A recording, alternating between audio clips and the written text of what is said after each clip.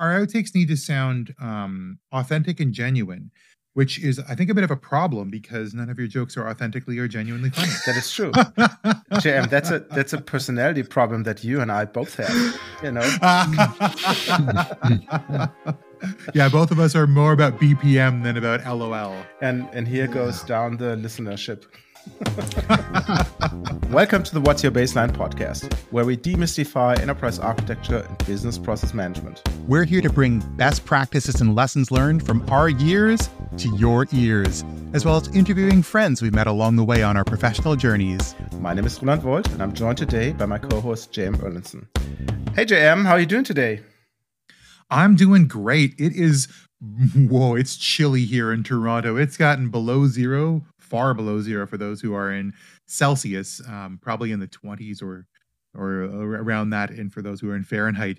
And I love walking around outside, but I got to tell you, Roland, when it gets this cold and this windy, it's a bit of a challenge for me, and I'd prefer just to stay in my warm home. How is it where you are? Snowy. We got some snowfall today. I don't know. I'm just looking outside. It's a little bit of dusting, maybe half an inch. So not really a lot, but unfortunately, yeah, we got snow, and I prefer the summer too as well. So no change. But now comes the lame joke while we were talking about lame jokes, you know. When you're outside and it's cold, you know, you can slip on roads. And I got something, or better, someone for you who's working in a company who creates roads, if I have this understood. Yeah. Because today we have a premiere. We're on episode 62, and this is the first time we actually have user is the wrong word, but basically somebody who actually uses BPM as a discipline in an organization to accomplish something. You know, not just those slimy, stinky consultants and whatever other experts, you know, that talk about this. Somebody who lives it day in and day out. And with that, I'd like to welcome Martin Holling to our wonderful conversation from Northern Germany, if I have understood this correctly. Right. Hello. Yes, I'm actually dialing in from Hamburg right now. Well, welcome to the show. Most beautiful city in the world, at least in Germany. That's debatable. I studied in Munich. Yeah, and come visit me, and you will see that it's not only raining in Hamburg. Today it's even sunny. It was sunny because it's in the evening right now, and we have a little bit dust of snow as well. So one of the rare snowy days here in Hamburg, Northern Germany. Oh, wonderful. Well, we're happy to have you on the show, and it's exciting to get a chance to chat with you a little bit more about your experiences. For those of you who are listening in, I'm sure we've talked a lot about theory, but today Martin and us are going to go through a little bit more about what has happened as he's lived the BPM life in practicality. So let's start off by asking you a little bit more about yourself, and then we'll get into that experience there. So let's ask you who you are. Tell us a little bit about your background, experiences, like the person who is Martin in the business world. Yeah, actually, from my education, I'm an industrial engineer. I studied about 25 years, a little bit more than 25 years ago, here in the Northern Germany area, and was working all the time in a dual study in some machinery building companies for corrugating machineries. So the corrugated paper, you all know when you are getting your parcels from your favorite online store. There is quite some machinery behind these cardboard boxes, I can tell you. So I have been in industry companies all my working life, most of the time. And even during my studies already focused on process management. BPM wasn't yet invented is the name of it, but we were a part of the total quality management initiatives at the middle of the 90s, where process management was starting to think about we have to analyze processes, we have to improve processes from a very practical way of work. And there was no notation already kind of standardized, so everybody was was doing whatever you want. And my diploma thesis was a process analysis for the main wearing part of a corrugator, so the corrugating paper machine that has a complete life cycle. It will be refurbished about 3 times before the corrugator roll, what's that part is, will be kind of scrapped. And the whole process from customer wanting to buy a corrugating machine, and for sure also this corrugator rolls, up to 3 refurbishments of the machine, of the roll, to scrap it. And it was a kind of, each part of this was kind of half a ton of metal, so to say. So it was a little bit of scrap worth in the end as well. So the whole process was analyzed by me as my diploma thesis.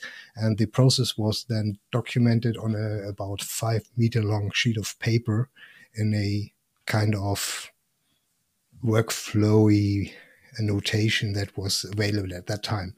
So going from there, I was doing some practical experiences in sales, in procurement, in strategy, business development, analytics, and quality management, until I came back to process management as part of the quality management. Now then, after some switches in the Siemens Corporation, where I worked for about close to 20 years, mainly in process management. And at that time also in the end of the 2000 years, so by 2008 and 9, I was first time really implementing a BPM approach for a part of the Siemens Corporation, kind of from scratch.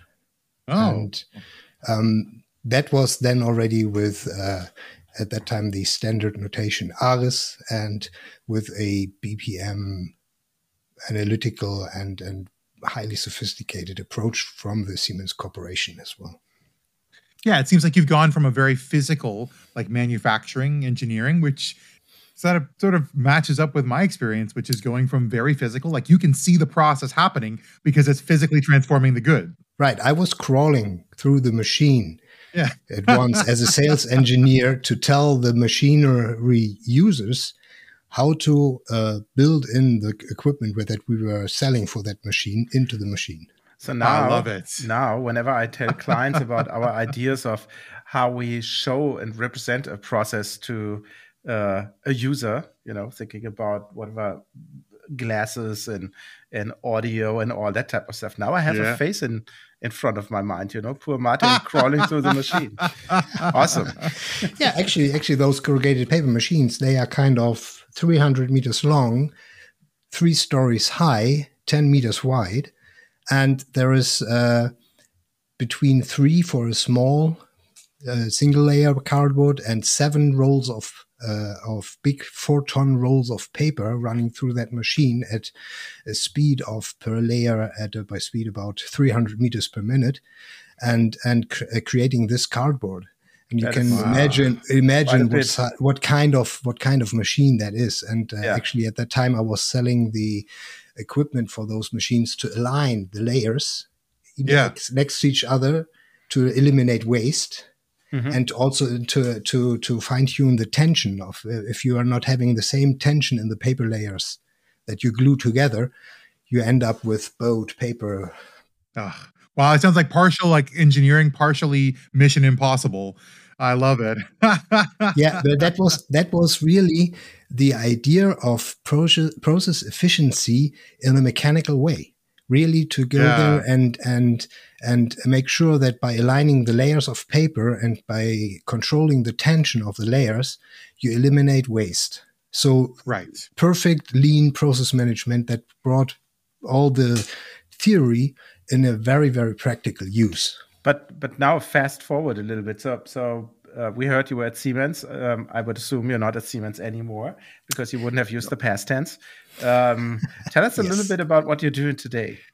Actually, yeah, between Siemens and today, I was one of those nasty consultants that I was always not fearing, but always hating when they came to Siemens to make my day worse and not bringing any benefit to my work.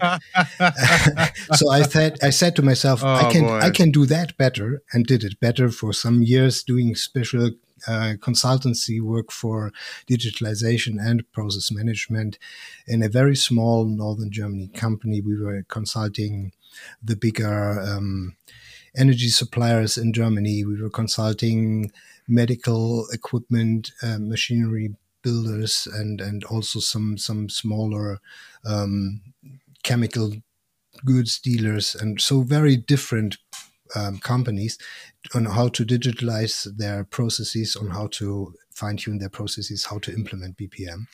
And then then there came this road construction company around the corner and said, we need somebody to make us work in processes. So they didn't have any idea what this was really meant. They just said we need to have some process management in our work, in our company, and they were looking for some headhunters and asking them to find somebody with expertise on practical experience of process management. So what was the need then for Kemner, which is the company's name? What was the need for the firm to implement BPM if they obviously happily existed a long time before? And in our prep call, you told us a very awesome story about just to give an idea what the company does, of replacing the tarmac on the Hamburg airport while the airport is still open. Right. We had last summer we had airplanes landing and starting through right through the middle of our road construction site, where we were replacing the tarmac and while the airport was in use. Specialty of Hamburg Airport is that the two runways are crossing each other. So they are built up like a cross. So we have a crossing section, and we always had to work on one runway per time. Then for sure, leaving out the crossing section, the intersection in the middle, they only could work on the intersection during the night. So this is a work that we did not do on our own, because it's a bigger project that we did with some partners in our industry, as well as well, we call it Arbeitsgemeinschaft. So it's kind of a corporation, so to say. Joint venture. Joint venture, time-bound joint venture, just for that project. But for sure, we need to understand our processes. So, and we do. We are a company that is on the market since more than 160 years, even before tarmac roads were standard or were even kind of built, because we were starting as a machinery company building machinery for farming. But come back to my original question. Why did Kemner have the need to start with process management now? Why didn't they start 160 years ago? Well, maybe a little bit later, but you know, why now and not earlier? Yeah, actually, the thing is that Kemner has always been wealthy and successful in what they did, such as that over mainly the last 10 years, they were buying several other road construction companies in the northern half of Germany and integrating them into the Kemner Group, with made obvious that it might be a good idea to create kind of a Kemner way of working. And that's exactly the job title, or the work title that my project has, creating a Kemner way of working. So meaning that all those merged companies, they all had their own way of how to run their processes, how to build roads. And coming together as one group, as one company, means that it might, although we're still prosperous and we're still doing good money with what we are doing, it might be a good idea to think further into the future and to fine-tune the way on how we are running our processes in a kind of similar way for everybody, and make sure that we are prepared for when it comes when it was really getting obvious that we need to bring more efficiency into our processes.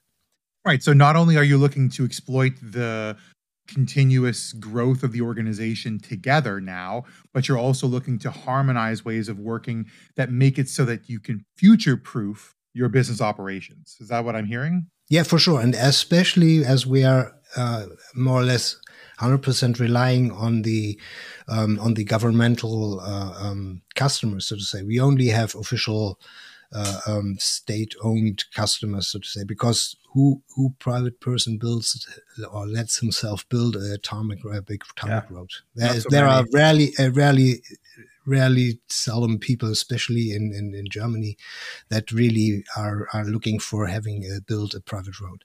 So and the official state organs, they are always only giving the orders for road construction to the lowest bidder, to the lowest price. Interesting. I wondered about this because I actually work a little bit in the public granting space in Canada.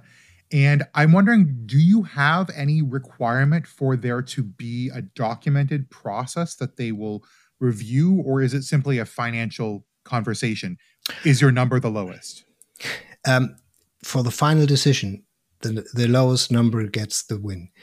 But to be able to submit an offer, you have to prove that you are a ISO certified company and so on. So we are ISO 9001 certified because otherwise we are not allowed to bid.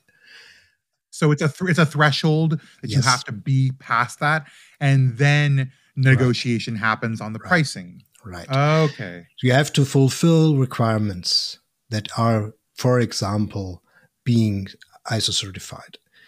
To make sure that you are providing quality work, that you are also fulfilling all the EHS requirements, that you are saving your workers as well as the environment, as well as being sustainable. It is now getting a little bit more into the direction that you also have to fulfill some specific sustainability requirements to get granted the order, but still the final decision is on the price. And that means that you have to think about getting more and more efficient over time, because your competitors are doing the same thing. And you cannot say, okay, we always have been the highest quality bidder, and people were kind of reflecting our price in a way that it is maybe worth thinking about us with a little bit more positive attitude than the others, because it doesn't help. You have to get the best price to be able to do the work. Right. So if you're, I want to hear this again because I think this is really interesting. If the final decision is always based on price, and you have to come to the lowest price to win the bid, it sounds like you're saying your profit for the organization is now based off of your efficiency. Right. And efficiency is driven by process and process improvement. That's a fascinating insight. Yeah. That means that you're building, there's a really interesting model here in Canada about managing multi-unit residential buildings, MURBs, and getting energy efficiency lower. There's a great case study where the company said, just pay us 90% of your utility bill and we'll supply all of your energy. So their entire business model was about creating a more efficient operations for the building so that they could take the difference as profit. And it sounds like here that's what you're doing. You have to come to the lowest number in order to win, but the difference of efficiency based is your profit. Yeah, actually, when we want to have a higher profit, we have to be more efficient, because the market gives us clear borders of how high we can get the price that our customers will pay. Which obviously has a lower end for obvious reasons. Always.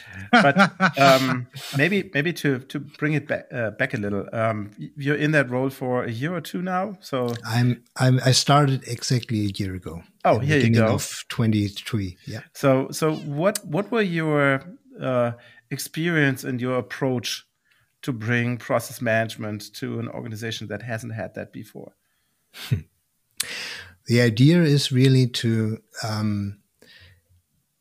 be kind of communicative, tell the people what is the benefit of having an idea of how your process works and how your process could work better.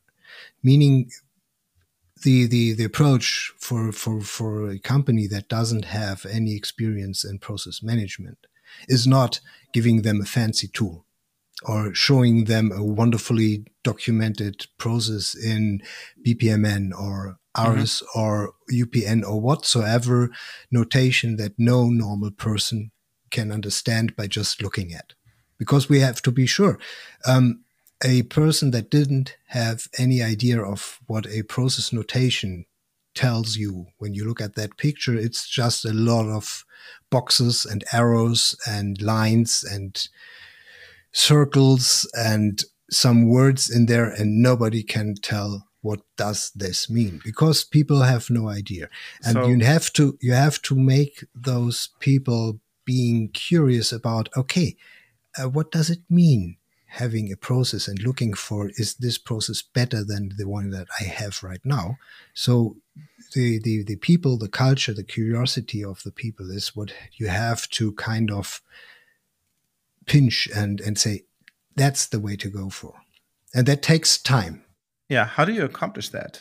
So on two ways. One is obviously laying the groundwork for things to come in the future, right? Mm-hmm. So getting buy-in and all these things. But also, how do you approach somebody who hasn't worked in and with processes before? You know, do you do role plays, send them 500-page documents, whatever. How do you convince people to buy into this? Because otherwise, it's just Martin doing his thing, and nobody in the rest of the organization cares about. Yeah, actually, this is always something where you have to be careful not to step into that path, because that can happen. But it is important that you catch the people in their own process, meaning you have to go there, look at that, and tell them, okay, just what are you doing here? This looks funny. Tell me more. Give me some examples. Is this normal what you're doing here? Do you have some feeling of this is odd and I'm doing things that I shouldn't do because the guy in the step before in my work line, not to talk process, in my sequence, in the work sequence, should have done this, and I'm always doing his work. You get those as soon as you ask the people, what are you doing, and are you satisfied with what you're doing? And then look at it, be open-minded, and have an idea of how a process could run, and have always one thing in mind that I think it helps in the communication, and that's the simple SIPOC. Mm-hmm.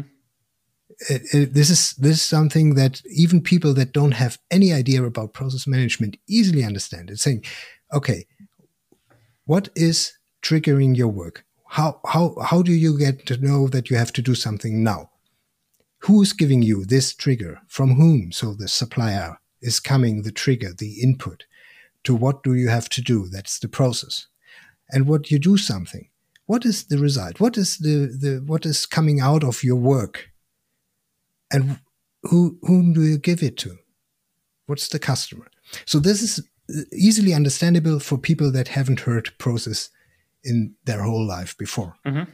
And going from there, easy. And even if you say, okay, I have a very simple, very small, everybody loves it, Excel template for the SIPOC, saying, okay, we have one column for supplier, one column for input, one column for process, one column for output, and one column for customer. And then you go line by line. First process step you're doing. Who gives you what to start working? What are you doing in your work? What is the result of your work? For whom? That is your process. And the people start to think, that is a process. And then, once you have shown them this, 2 or 3 times. And then you can start putting a kind of a fact sheet together with more around. What is the tools you need? What is the documented knowledge you need? You need what is things like experience, knowledge, or whatsoever you can ask people to get to do their whatever. All this around. Are there any regulations you have to comply with? And all this kind of stuff. This will only kind of give more flesh to the bone of this SIPOC, and then they have kind of a fact sheet for their process.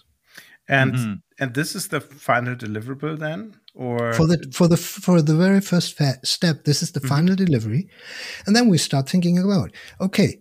Now let's look at how do you communicate with your supplier, and why aren't you telling him that you feel that you have to do his work?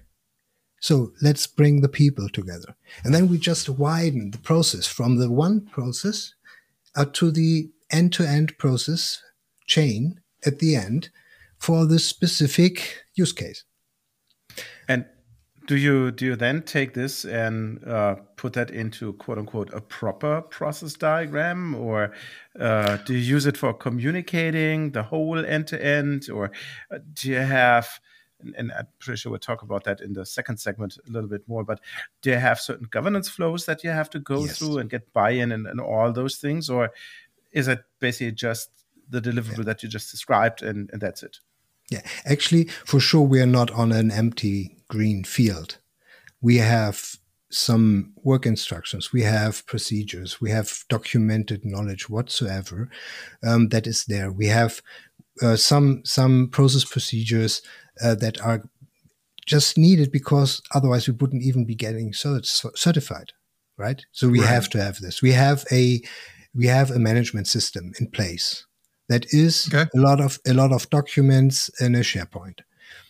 And for sure, I asked the people, okay, do you know all those documents, all those work instructions, all those process procedures that are part of your process, that are part of the process before your process, and part of the process after your process?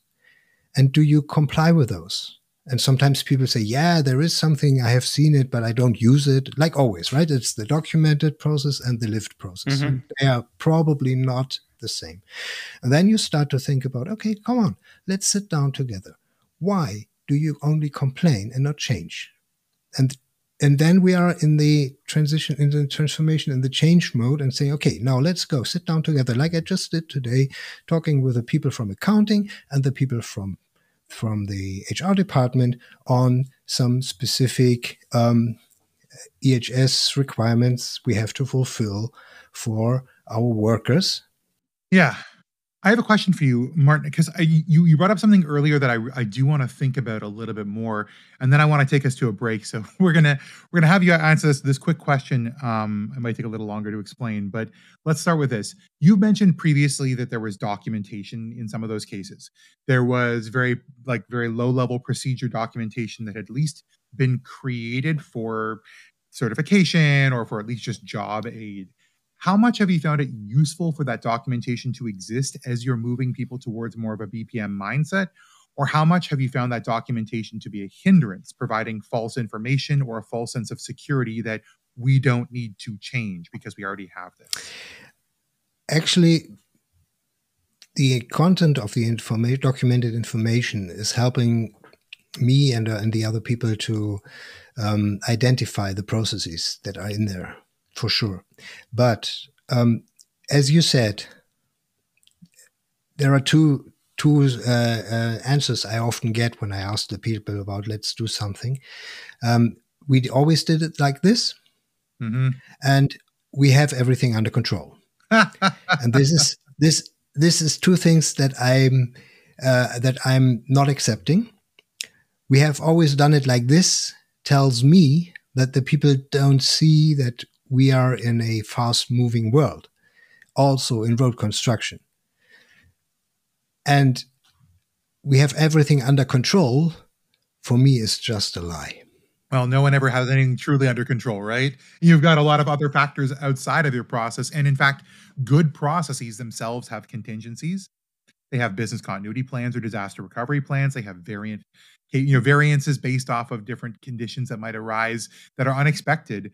And you need a process that's flexible and able to adapt to changing market conditions, changing customers, changing circumstances. I mean, nothing like you can say we have everything under control, but it's not true. You can say more accurately, we have everything, we have the plans we need in place so that should conditions change, we can regain control.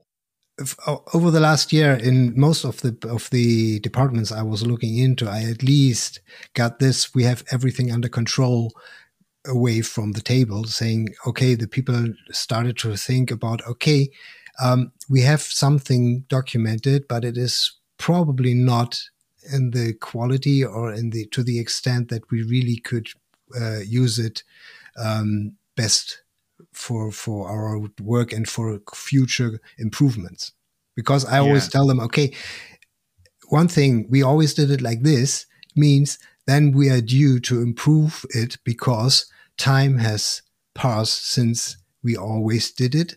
And we for sure need to improve something to be good again. Yeah. Not to talk about to be best.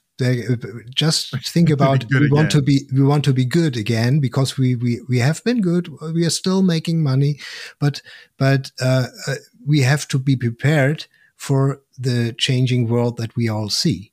And we only can survive in this ever-changing world by trying to get better every day, right? Absolutely. So continual improvement is one of the most important pillars of my process management understanding. Well, that's a great place for us to take a quick break. We've been talking in Burning Brains for a little while now, and I wanted to stop with a question for our audience before we move on to our second section. Think about your experiences, audience, particularly with introducing BPM, implementing process and process frameworks in your organization. How has Martin's experience somewhat mirrored yours, or are there differences? And where do you see lessons learned from his experiences so far that might help you in your future conversations about BPM within your organization? We'll leave you for a moment and come back with our second section, more details and the how. The wind will blow, but it's just changing. It's just changing. The wind will blow, but it's just changing. It's just changing. It's just changing. It's just changing. The wind will blow. And welcome back. Martin, excellent thoughts, excellent answers to the questions that we haven't asked yet.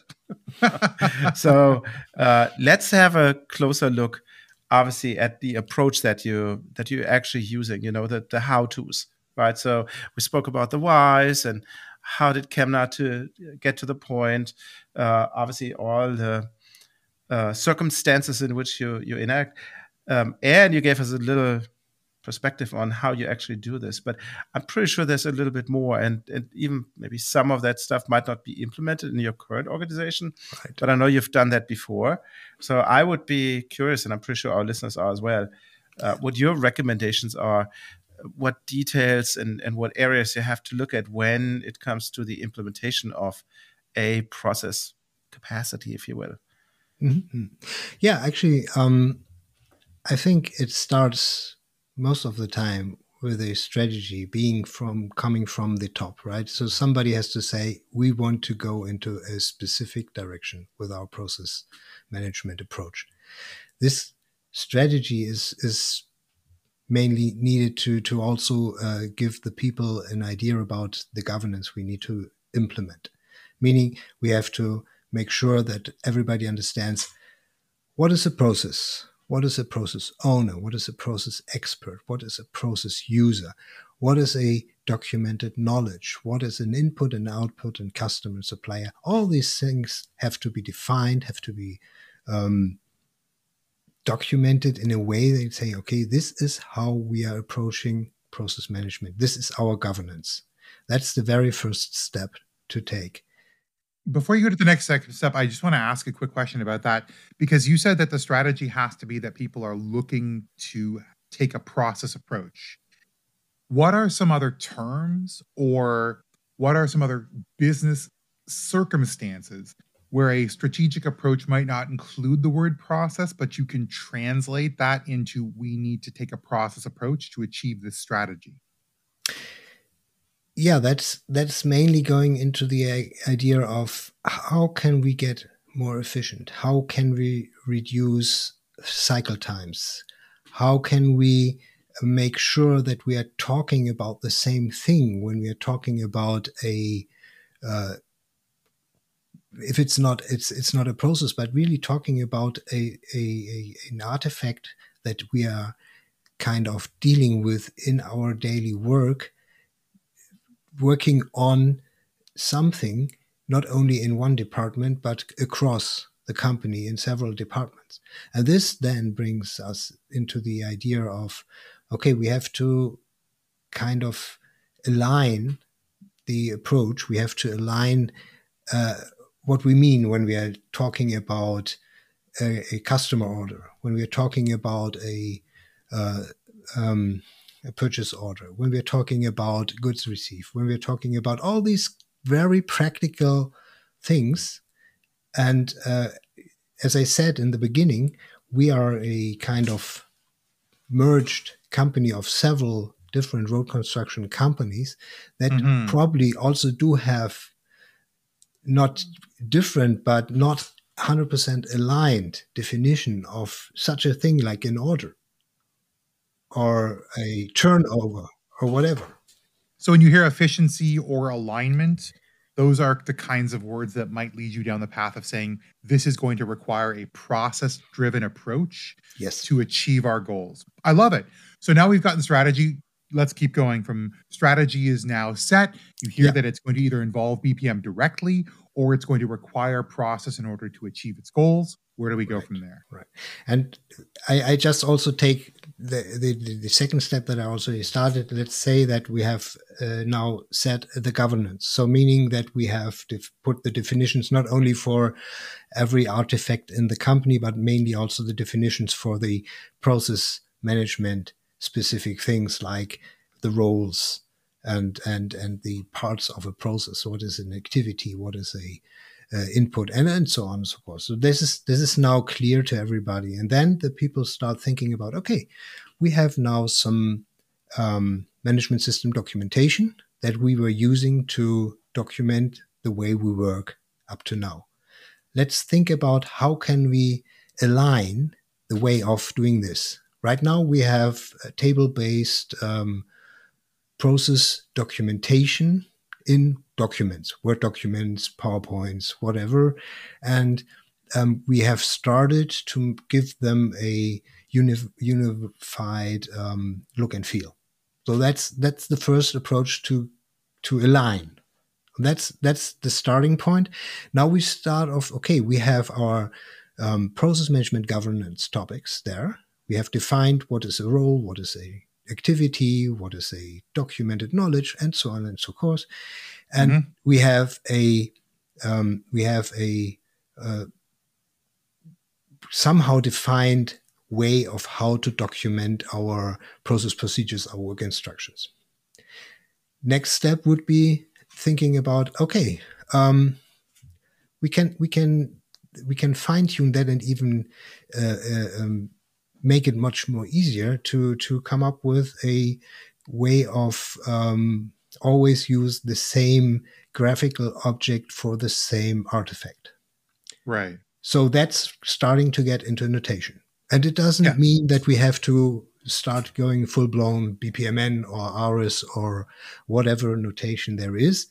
It's good for the experts that might always be kind of very well aligned with me, being the process management head, so to say, that they understand how this notation is read and can kind of read, understand, and translate it for non-experts.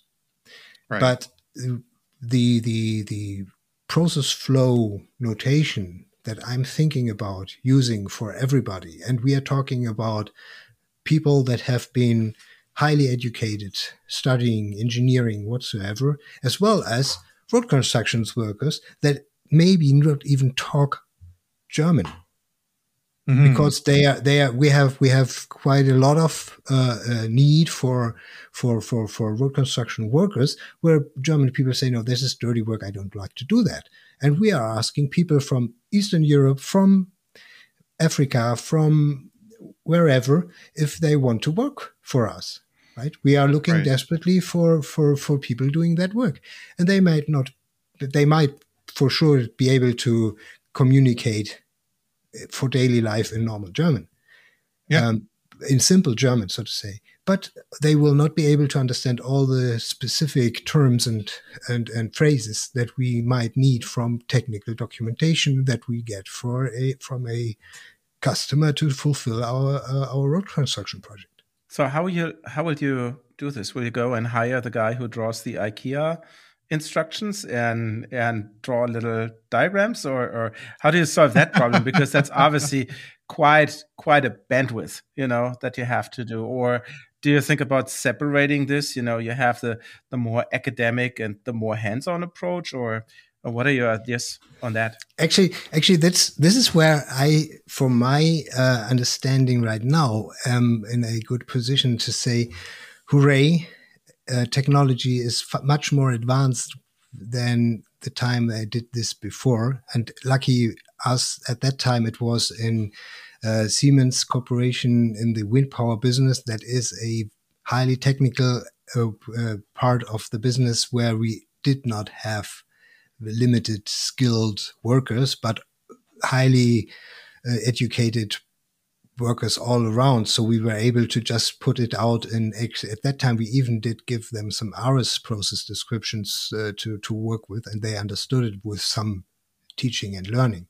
But today, also thinking about what the AI development of the last year and the last years so far has already brought out, I think that in the very near future, the process description can be documented in one way and kind of on the hit of a button or on the ask of a question be transformed in any simple or complicated process notation without extra work.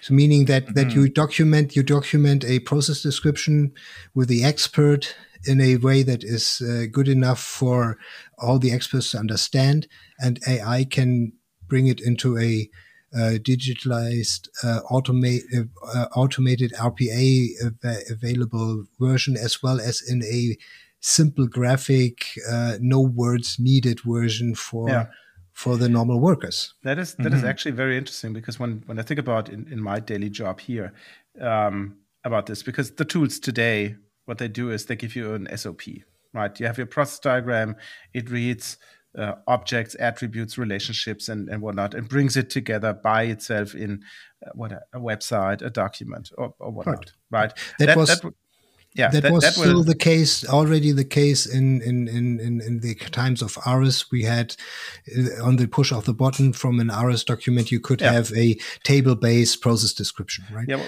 whatever, right? So the tools today do this.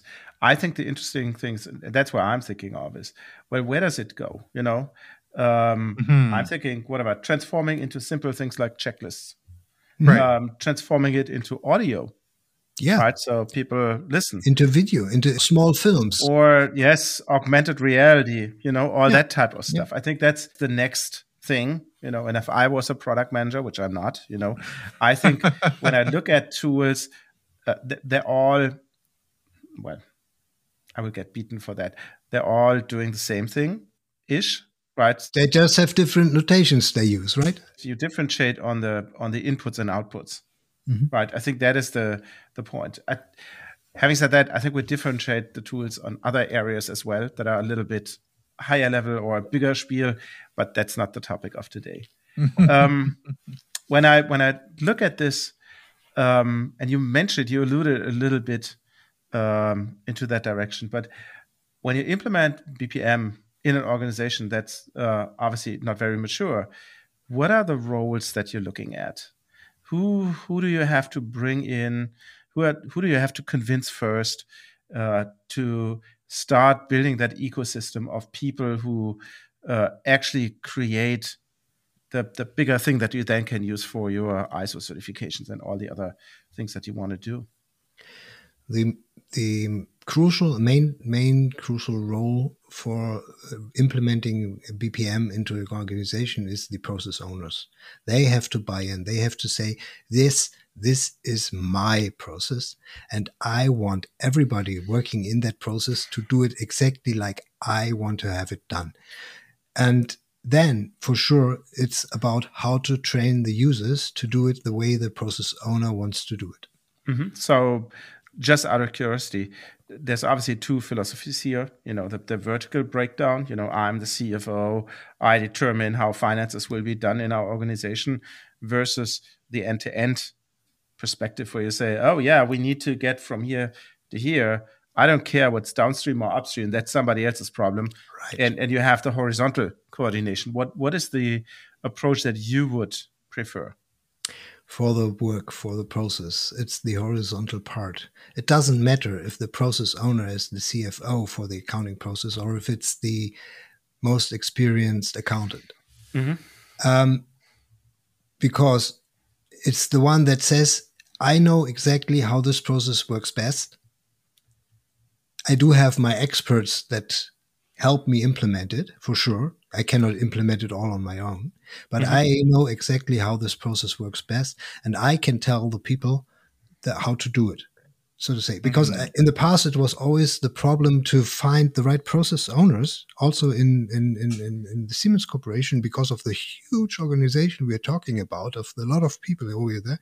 And I always said to the governance team for the process management, I always said, look, the process owner has to be the guy that in the end kind of can force implement the process, meaning that mm-hmm. that has to be the guy that says, okay, if you're not doing what I tell you to do in my process, you might need to look for a different company to work for. Mm-hmm. And not only telling it to the guys, but also being able to execute this decision. Yeah, that makes sense. And this is for me not really bound to the hierarchy. When you are giving the process owner the right force of execution. Yeah, and we spoke with T about this when we were talking about COEs a couple of months back now. Mm-hmm. It's basically the person who's responsible for the result, right? And that person needs to be empowered in doing what he or she might want to do. So who else do you think needs to be defined besides those two roles that you currently have? Actually, for sure, you need to have some people helping. That is the process experts. You have mm-hmm. to have them, because the process owner cannot do it on its own. And then when it comes to a diversified, very widely spread organization, the process owner might need help in implementing the process in outbound subsidiaries or whatsoever. Mm-hmm. Because he cannot be everywhere at the same time. I have a question about that in particular. When you talk about implementing in outbound subsidiaries, talk to me about the spread of process. Because you've talked before about the fact that you need artifacts, you need them centralized, you need them controlled, and governance, you need a standardized language in some capacity. But talk to me about how you disseminate this information to people and how you get them to not just come on board because, as you said, the process owner can force implement things, rather to say that for them to even know about this and to feel like they are capable of achieving this process or following this process.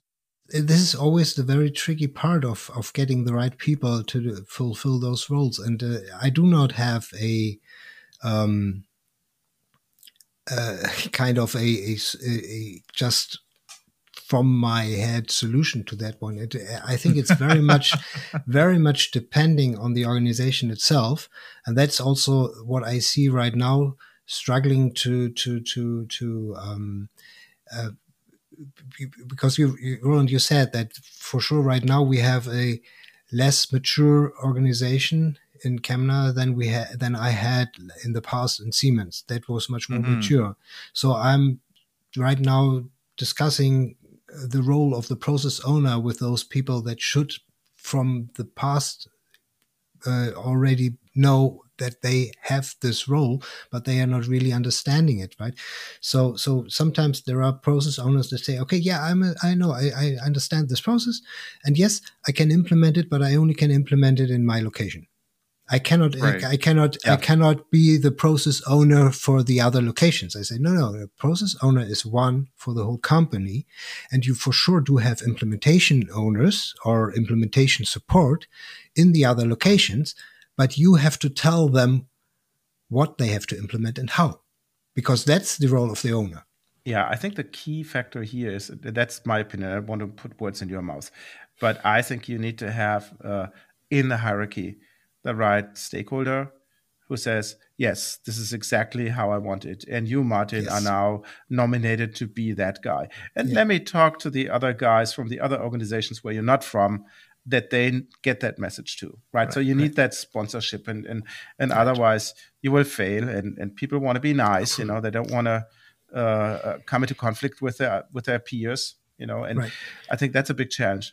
Yeah, actually, you said the right word, the word sponsorship, because a process sponsor, that is for sure the C-level, so the CEO, CFO, our head of our company, our managers, top managers, they have to for sure be the ones that say, this is what I want, and that's why I hired Martin to do it. And this is exactly how I'm set up in the organization there. Which brings me to a very interesting question, and I haven't asked that. On what level do you see then the process owner role? The process owner role is probably, depending on the process, either most of the time a department lead on the headquarters.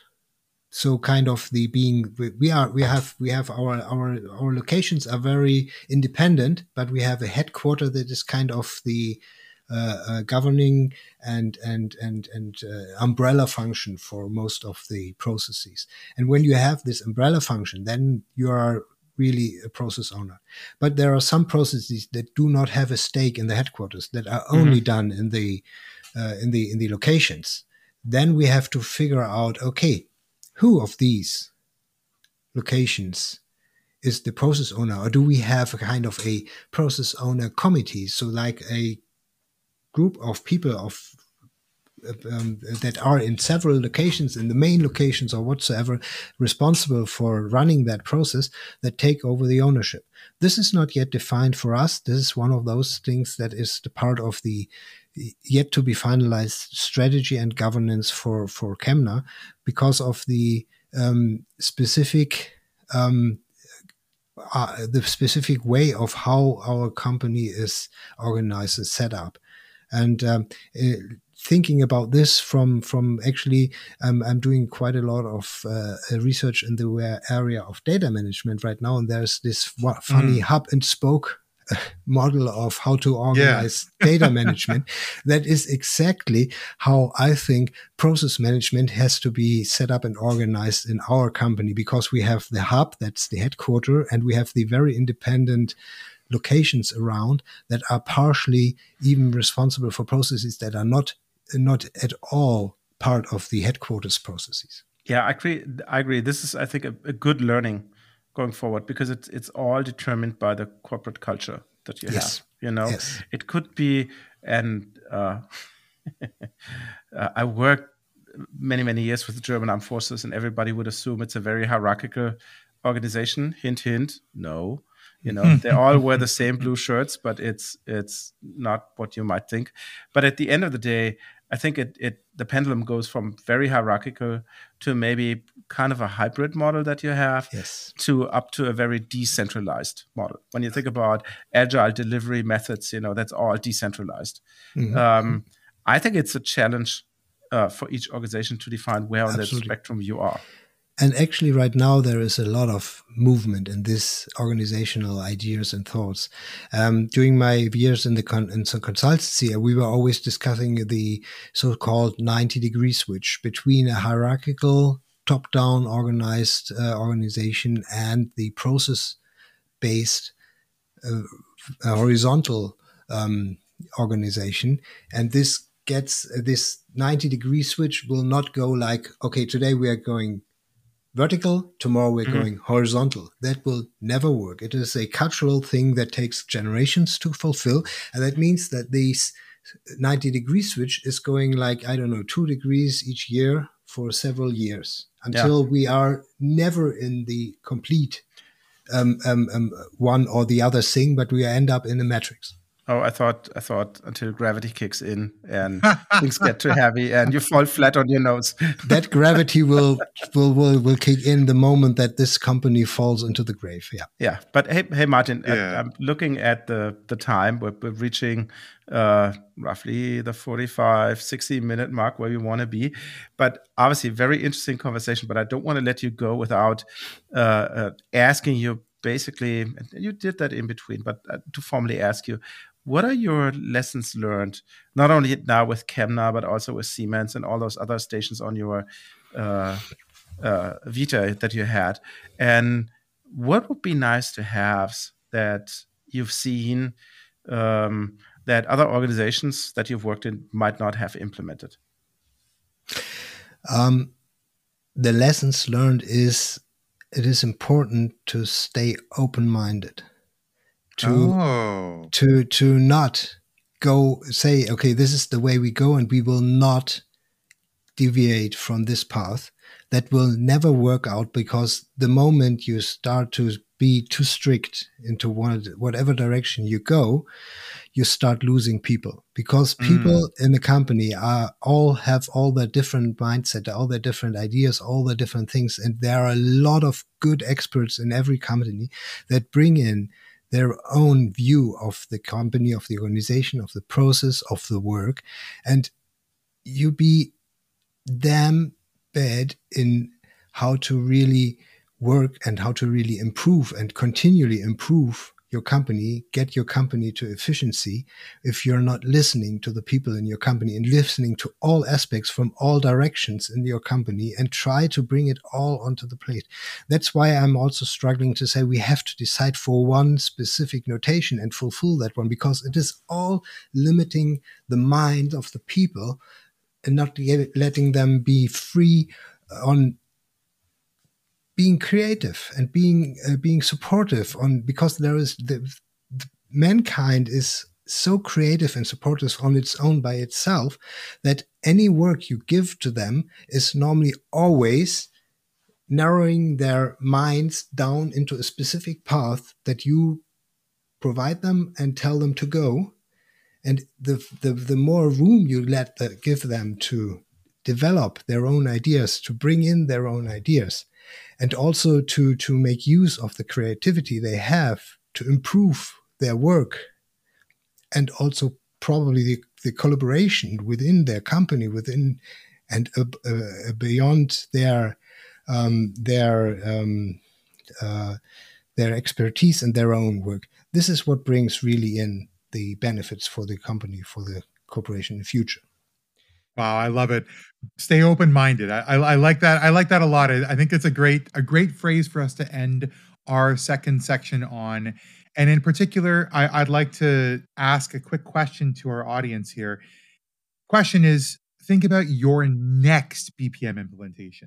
What would you do differently from what you've heard today, from the experiences you've had? What have you learned? Who would you involve? What information would you seek out? How would you restructure your plan and process? And how might you think this could improve your outcomes with BPM implementations?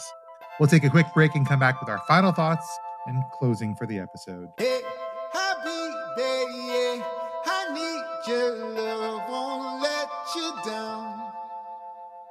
Hey, happy baby, I need your love, won't let you down. Love won't let you down, won't let you down.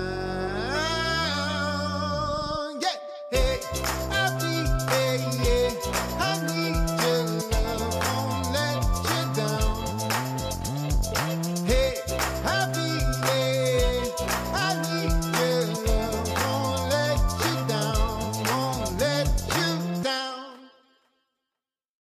And welcome back. Very interesting episode with Martin about real life experiences. And I'm really excited to finally have a guest who talks not about something in the sense of high level, what are the concepts, but having somebody on the show who actually lives through this day in, day out and has all those struggles and also wins on his side. Oh, yeah. So, yeah, I hope that the wins are more than the struggles, right? I'm pretty sure you will let us know, But maybe just to do a little summary of what we spoke about, right? It was obviously what was the need, right? And how a 160-year-old company now sees process management as their way going forward. And I found it very interesting to see the commercial pressure that you're interacting with, which I can imagine leads to very interesting situations. Interesting in inverted commas once in a while. And then we spoke about the approach. We spoke about the details to look for when implementing stuff, especially the roles and how to convince people to step up in a role that they might not feel comfortable in. Yeah. And then obviously I loved your lesson learned and would be nice to have when you said, hey, people need to be open for change, because I think that's all what it's about. Yeah. But having said that, with that interesting summary and obviously our interesting conversation, where can people reach you? If they say, "Hey, I want to get into contact with that Martin." By coincidence, I'm also close to Hamburg and want to buy him a cup of coffee. Yeah. Well, if by coincidence somebody's close to Hamburg, for sure, maybe he also found already Mirko Kloppenburg from the newprocesslab.com, and we are running a BPM Stammtisch, so a BPM kind of meetup in every now and then. It's somewhere in Hamburg, and you're always welcome to join us. For sure, just contact me on LinkedIn. I'm quite active on LinkedIn right now, discussing a lot of BPM ideas over there. I also have a small webpage for my freelance activities that is called living-processes.de, where you can look up some ideas that I have around how I think BPM can be useful for continuous improvement, for lean management, for really getting the BPM idea into a company on a easy way, on a simple way, not thinking about tools. Like in my LinkedIn pitch, I say, well, process management is mainly cultural change and continual improvements, and later comes IT maybe, and that's exactly how I think process management should be done. It's the people, it's the idea of working together to the favor of the company. And then we can look for help in technology way, in organizational way, in whatever way, with implementing more IT-specific BPM things like automation or process mining or digitalization. That is helping us, but we have to first have the mindset for it. Yeah, talking about the people, I think this is a great transition over to a thank you. A thank you to our audience for sticking around, listening, enjoying along with us, commenting, sharing, subscribing, all the good things you do on all the social networks. Please keep doing that and tell your friends. Make sure that they come along on this journey with us with What's Your Baseline. A huge thank you as well to Martin. This has been a fascinating conversation. If you want to find out more about Martin, of course, you can head over to what'syourbaseline.com, or for this episode specifically, what'syourbaseline.com/episode 62. Well, this has been a great time, but until the next one, I've been J.M. Erlinson. I'm Martin Holling. And my name is Roland Volt. And we will see you in the next one.